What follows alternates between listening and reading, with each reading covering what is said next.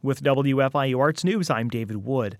This weekend, the Bloomington music scene will host the first ever Bloomington Music Festival. WFIU Arts intern Milena Kadek brings us this report. Indiana University's Business Careers and Entertainment Club will hold its first annual Bloomington Music Festival this weekend. The two-day festival will feature over 30 local artists in 9 different venues across Bloomington. Festival director and IU senior Stefan Scherer-Emmons explained how Bloomington's main focus is to promote the variety of musical genres located in Bloomington. The idea is to give people a sense of the depth of the musical scene in Bloomington and how varied it is for being such a small town and just having really quality musicians in every facet of that. And this year, the idea kind of came from the fact that I ask a lot of people what their music tastes are all the time, and almost 50% of the time people will tell you, I listen to everything. And it occurred to me that oftentimes performances are really segmented based on genre, but with there being so many people around there who like so many different genres, there seems to be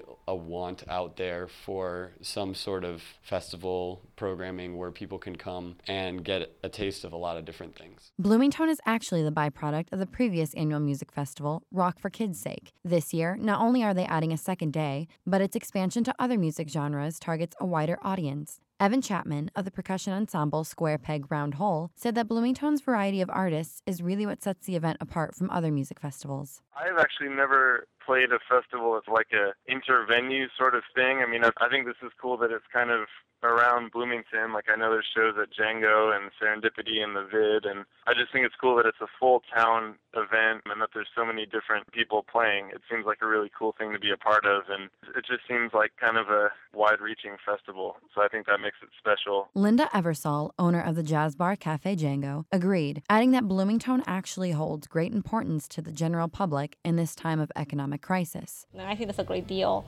to listen to all these bands that are going to be playing in different venues, and here to listen to 4 bands, I think that's good. We're living in tough times nowadays, and sometimes just to come to a different place and listen to music and say, hey, there's a festival going on, it's Bloomington, let's go and check it out, who's playing, they go and they come here, and you can tell whatever their problems are, whatever they're stressing about is out of their mind and just having a good time. Additionally, all of the festival's proceeds will benefit the Artful Learning program at Fairview Elementary in Bloomington. Artful Learning was designed by the Leonard Bernstein Foundation to promote creative learning and foster future artists. It's a cause that everyone can get behind who's involved with the festival because of its close connection to the values of the festival. At the same time, I think that it'll have a special significance for the students at Fairview that we're trying to raise money for them to learn about the arts by doing the arts. And so it's kind of like setting an example that they might see,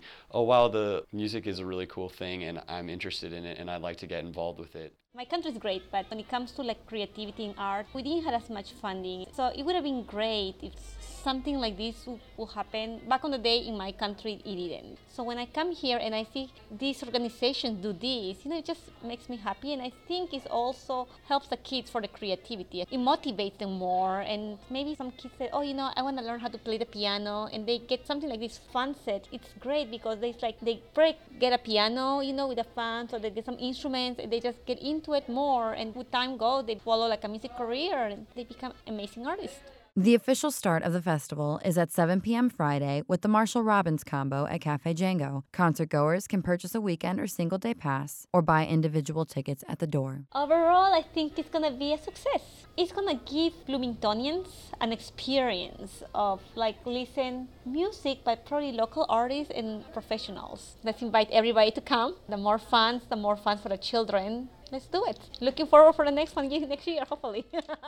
For more information about Bloomington, including ticket prices and the schedule, visit wfiu.org/arts. For WFIU Arts, I'm Milena Kadek. And for WFIU Arts News, I'm David Wood.